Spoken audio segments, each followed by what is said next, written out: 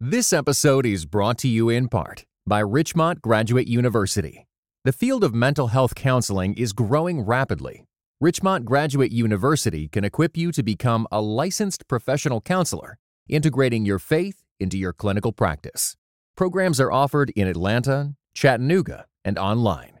Apply today at richmont.edu.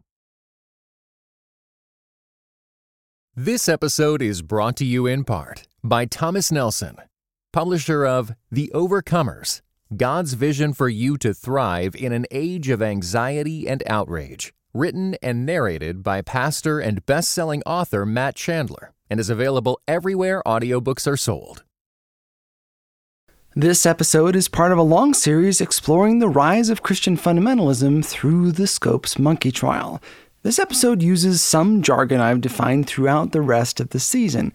Now, it can stand on its own, but when you're done, go back and start at the beginning of Season 5. May 21st, 1922. The scene is the First Presbyterian Church of New York. Dark wooden pews, cream-colored ceilings. Harry Emerson Fosdick stood up to preach. Some called him the Jesse James of the theological world. His devotional books sold in the millions. Now, he was a modernist. Didn't believe in the virgin birth, a literal interpretation of the Bible. Again, now this was 1922, at the hotspot of the modernist fundamentalist debate. He's about to say something electrifying. Something that's going to take this from a sleepy Sunday with maybe a coffee hour afterwards and make it truly legendary in the battle between theologically liberal and theologically conservative Christians. Now, we'll get to what he said, but first, a little about Harry Emerson Fosdick. His rival, J. Gresham Machen, said of him, "The question is not whether Mr. Fosdick is winning men, but whether the thing to which he is winning them is Christianity." Fosdick was one of the best-known modernist preachers of his day, but fundamentalists endangered his position, threatened to throw him out of the Presbyterian denomination, question his theology. In response, he got up and delivered this sermon. In 1922, he preached a very famous sermon called "Shall the Fundamentalists Win?" This is George Marsden, author of Fundamentalism and American Culture, a book I've used a lot this season. Sort of throwing down the gauntlet within the big denomination, saying, look, there's all these conservatives that are trying to stop the liberal preachers and to have doctrinal tests for that would throw out some of the seminary professors who are more liberal. We need to stop this, or the fundamentalists are going to take over and destroy all the progress that liberal Christians have been making. Should there be constraints on what a Presbyterian minister believed and taught? The fundamentalists wanted to lock those things in. Emphasizing fundamentals of the faith, your basics of the faith, such as the miracles of Jesus, the reality of the resurrection. Here is a taste of what Fosdick preached. The fundamentalists see, and they see truly, that in this last generation there have been strange new movements in Christian thought. And he laid out his case. There are two kinds of people in this world, those who like Neil Diamond and those who don't. Now, he didn't say that. I'm just kidding. That's from What About Bob? Now, today's going to be pretty heavy, so I've got to lighten the mood any way I can. This next part is my summary. There are two kinds of people in this world, those who take the Bible literally and those who do not. Fosdick did not. In his speech, he argues backhandedly that those with new knowledge, modern, intelligent people don't believe in the virgin birth. Now, the fundamentalists, of course, did. Now, what follows is a real quote. Here in the Christian churches are these two groups of people, and the question which the fundamentalists raise is this: shall one of them throw the other out? That is the big question of Fosdick's sermon. He does the same for inerrancy of Scripture and the second coming of Christ. He doesn't believe in any of it. Well, listen, this is just one sermon, right? Just one sermon. Who cares what one guy preaches in one sermon in one church? But this speech had massive consequences. By the way, if you want to hear the whole thing, I read it for you and I've posted it at patreon.com/trucepodcast for patrons of the show. Now, this message didn't stay at the First Presbyterian Church of New York. Oh no. It was printed and disseminated widely thanks to John D. Rockefeller Jr. The Rockefellers, by the way, funded the University of Chicago, the modernist stronghold that ticked off William Bell Riley in our last episode. It's one of those odd twists of history that the liberals who championed workers' rights and the social gospel had their schools funded by a family famous for oppressing workers. Anyhow, thanks to them, here's your mail, Pastor.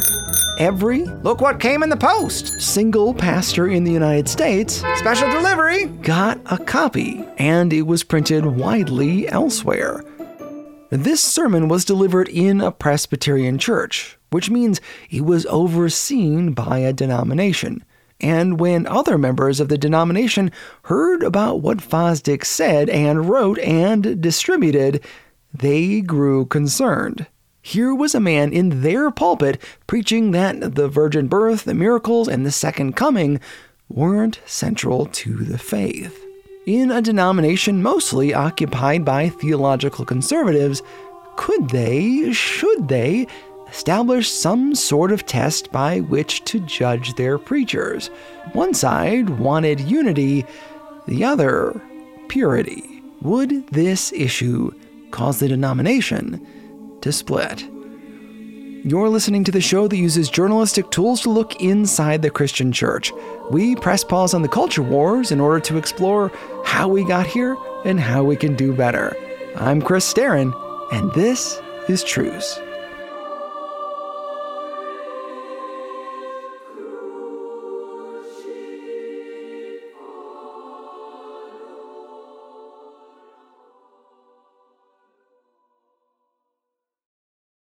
God is a genius storyteller, and the evidence of this is threaded throughout Scripture. In Christianity Today's new show, Holy Curiosity, with me, Kat Armstrong, we explore storied connections threaded throughout Scripture from the Old Testament to the New.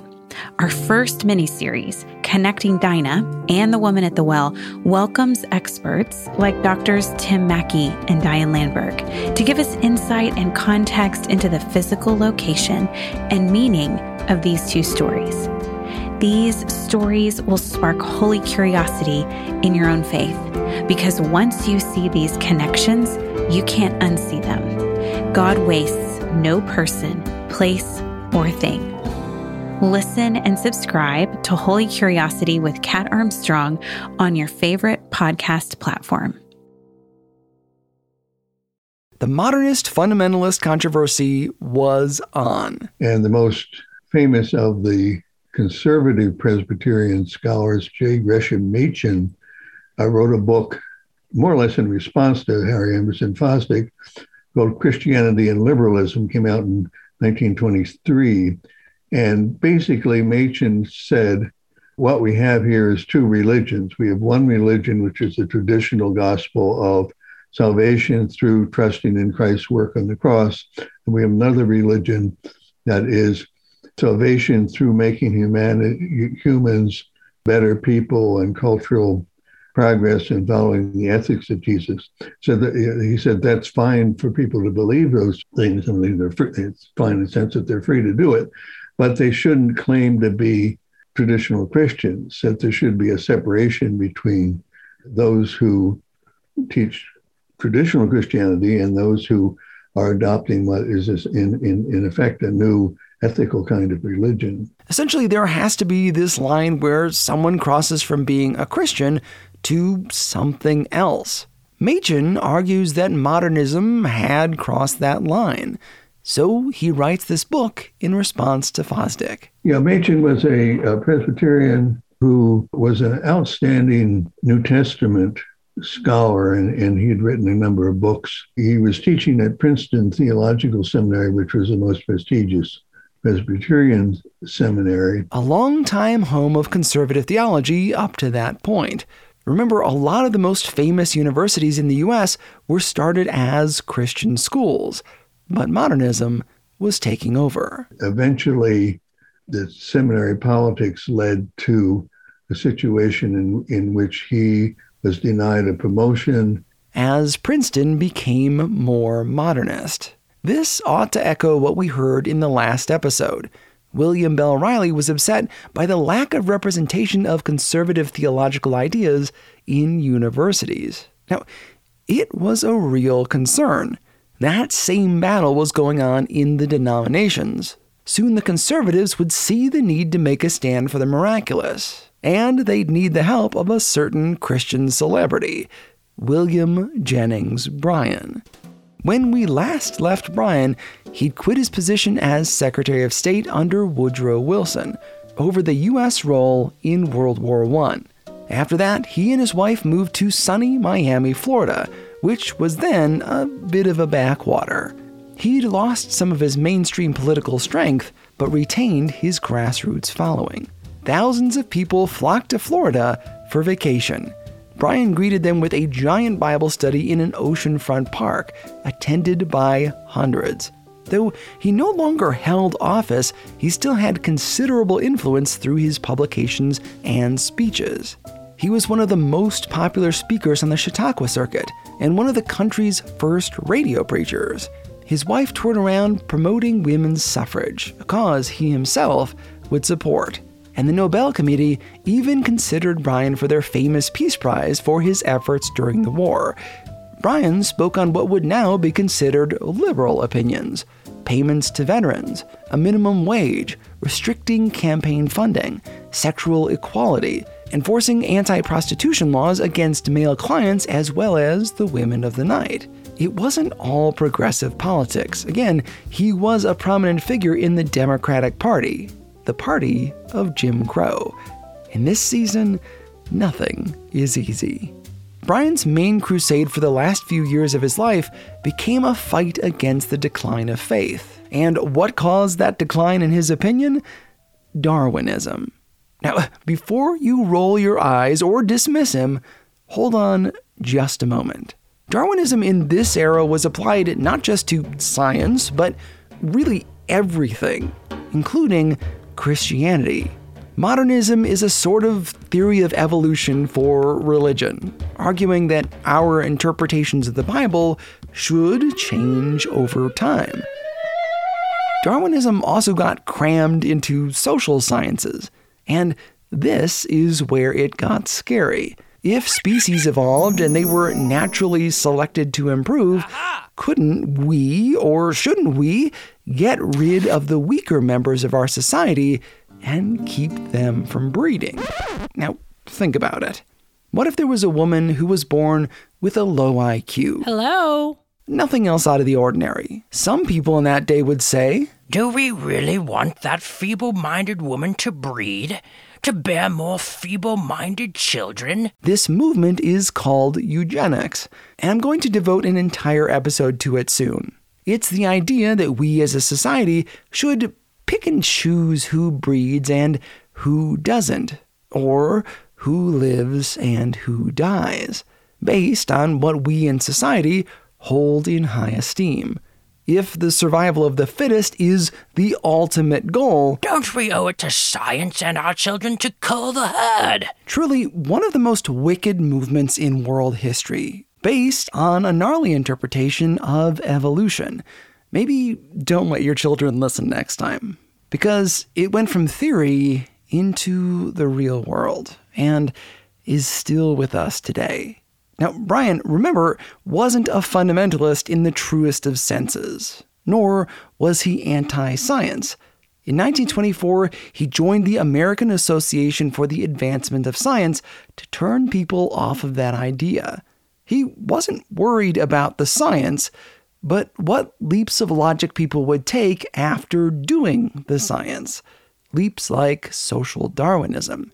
But so the logic went, if children were taught that they were nothing more than animals in his mind, they would have no incentive to take care of the poor or those with special needs, and might engage in endless wars of conquest, building empires.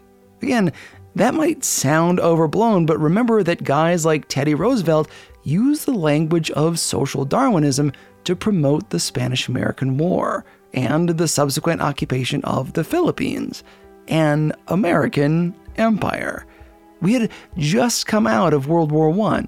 And who was building an empire? The Germans, who would use eugenics in the next World War to kill Jews, the disabled, certain Christians, gypsies, and more. Brian read a book by a Stanford professor who studied the higher ranks of the German government, including the Kaiser's staff. He reported that to these men, natural selection meant a violent and competitive struggle that would end with the most advanced nation dominating or destroying others. So it's important to know that evolution wasn't just being taught in classrooms.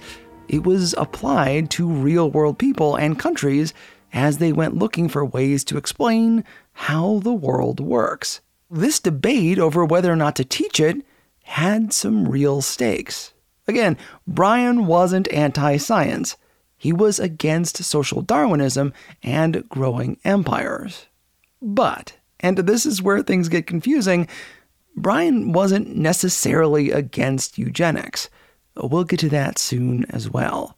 A bunch of websites and books and articles I've read make the case that he was. His final speech even seems to hint that he opposed eugenics. But, well, you'll see. As I've said, nothing is simple this season, especially with Brian. Trying to suss out exactly what he believed is not always easy, because for a man known as Mr. Fundamentalist, his beliefs were actually pretty nuanced. Okay, so let's get back to the Presbyterians. Now, Brian was on a tear, writing and speaking against evolution. His book, In His Image, sold over 100,000 copies. And in it, he argued that American schools ought to teach what the voters demand. Now, Brian was a Presbyterian. Before 1920, he'd barely paid any attention to his denomination. But he was goaded into it by things like Harry Emerson Fosdick's articles in the New York Times. Like this one. Indeed. The real enemies of the Christian faith, so far as our students are concerned, are not the evolutionary biologists, but folk like Mr. Brian who insist on setting up artificial adhesions between Christianity and outgrown scientific opinions, and who proclaim that we cannot have one without the other. He called out Brian by name and then went on to compare him to the Catholic Church when it denied the discoveries of Galileo. Those are fighting words. What ensued was a volley back and forth in the Times. Fosdick wrote an article, so Brian fired off one in response. And then Fosdick wrote another one, so Brian had to write again. A very public battle. Fosdick lost his position in the New York church thanks to his comments about fundamentalists. Fundies like Machen wanted the modernists out of the Presbyterian denomination. And here was Brian having this visible battle in the newspapers with a very public modernist. Why not invite Brian to help? So they convinced Brian to run for moderator of the 1923 Presbyterian Assembly. As we know, Brian could run a great campaign. He was just bad at winning. And so he lost to the president of a denominational college where they taught evolution. Now, why did he lose? Historian Michael Kazin argues that it wasn't because of his theology or his fight against evolution, but because of his racism. Often subtle, but not always. Black members of the denomination were just not going to vote for him, and for good reason. He may have lost yet another election, but he and other conservatives continued to fight. They came up with a plan. Have the denomination reaffirm the 5 fundamentals they'd chosen in 1910. The inerrancy of the original manuscripts of Scripture, Christ's virgin birth, his vicarious atonement, his bodily resurrection, and the reality of miracles as recorded in the Scriptures. They also implemented a motion to condemn Fosdick's sermon and tell the New York office that they had to monitor the preaching in the offending church. The proposal passed with a solid majority. This, as you can imagine, upset the theological liberals. a group of ministers wrote a paper known as the Auburn Affirmation. It was signed mostly by liberals, but also contained the names of moderates and some conservatives. It essentially extols the freedom generally given to ministers and affirms the Westminster Confession, the authority of the Holy Scripture, for which it ought to be believed and obeyed. They also argued that the 5 points had not been passed according to the constitution of the denomination and should be voided. According to the liberals, unity was the most important thing, that they could agree on many foundational truths, even if they didn't agree on how those truths came to be. Machen and the conservatives weren't about to sit still and let this happen. The 5 points indicated some of the hottest issues, and reaffirming them was a big step towards doctrinal purity. In 1924, the fundamentalists won the election for moderator, and Bryan became vice moderator. One concerned minister wrote to his wife that a split was sure to happen in the denomination, but strangely, nothing much happened. The 5 points? Denied. The Auburn Confession? Denied. Neither side won until the 1925 assembly. The fundies and the modernists were still up in arms, and the modernists did something kind of brilliant. They, of all things, backed a fundamentalist as their candidate for moderator, one who was friendly to their cause, and they won. That's right, the liberals got a fundamentalist on their side, and he won the election for moderator. When the time came to pass the 5 points, he leapt up and read a prepared statement declaring them unconstitutional. A church split seemed inevitable. Which extreme would oust the other? And facing a split, the fundamentalists lost their nerve. They compromised, including William Jennings Bryan. A committee formed to study the condition of the denomination. In coming years, it recommended that the 5 fundamentals be struck from the rules, and that tolerance would be the winner of the day. Like in the last episode, the modernists got what they wanted. Machen eventually led the charge on starting a conservative denomination, the Orthodox Presbyterian Church, in 1936. Denominational splits were still to come, and boy did they. For now, though, the standoff was over. The modernist fundamentalist controversy in both the Northern Baptist and Northern Presbyterian churches stalled with the liberals winning in each. They got what they wanted: tolerance, opting to keep things undefined. Which brings us back to that idea that Machen had at the beginning of the episode. Is modernism a branch of Christianity or a separate religion? Because somewhere along the continuum of belief, there must be that line, where it goes from being Christianity to something else. For example, let's say you're going to see a kung fu movie. You're going to go in with some expectations, that there's going to be kicking, punching, maybe fighting with weapons, good guys and bad guys. But instead of all that, you see, oh dear me, whatever shall I wear to the ball? A period drama set in England. Men in tall hats, ladies in large dresses, hushed voices. You wore white to a ball? There would be such a scandal. You went into the theater expecting a certain something. But there was no action, not one punch, no kicking. Yet this quiet British drama was billed as kung fu. Would you be upset or at least a little confused? Of course you would, because words and categories have meaning. Even the most tolerant among us has to admit that at some point. A kung fu film without fighting is not a kung fu movie. In the same way, there has to be a point where someone goes from being a Christian to something else.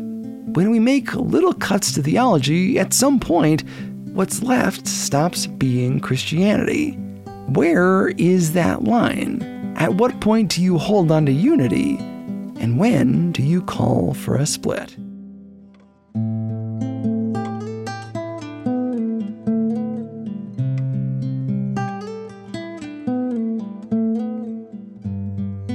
Special thanks to George Marsden, author of Fundamentalism and American Culture.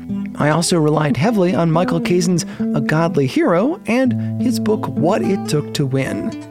Another helpful resource was The Evangelicals by Francis Fitzgerald. As per usual, you can find a list of sources in your show notes or on the website at trucepodcast.com. My small group has been reading our way through 1st, 2nd, and 3rd John. In those books, famous for their thoughts about the love of God, the early church has called to deal with a false doctrine called Gnosticism. If you're looking for a way to complement this episode with a reading in Scripture, I'd recommend starting with 1st, 2nd, and 3rd John. Truce is listener-supported. I want this show to be backed by a lot of little donors, because that means even if I poke your side like I may have today, and a bunch of people back out, I can still keep going. If I rely on one wealthy donor or company, they may want to dictate what is covered and who has to face the music. Instead, let's bond together and help me make this show full-time. You'll gain access to bonus features and help me work fewer hours at my full-time job. And that would be amazing because I am really sleep-deprived. Thanks to the many people who gave their voices to this show. Jerry Dugan of the Beyond the Rut podcast, Amber Cullum of the Grace Enough podcast, and Paul Hastings of the Compelled podcast. Truce is a production of Truce Media, LLC. God willing, we'll talk again soon. I'm Chris Staron, and this is Truce.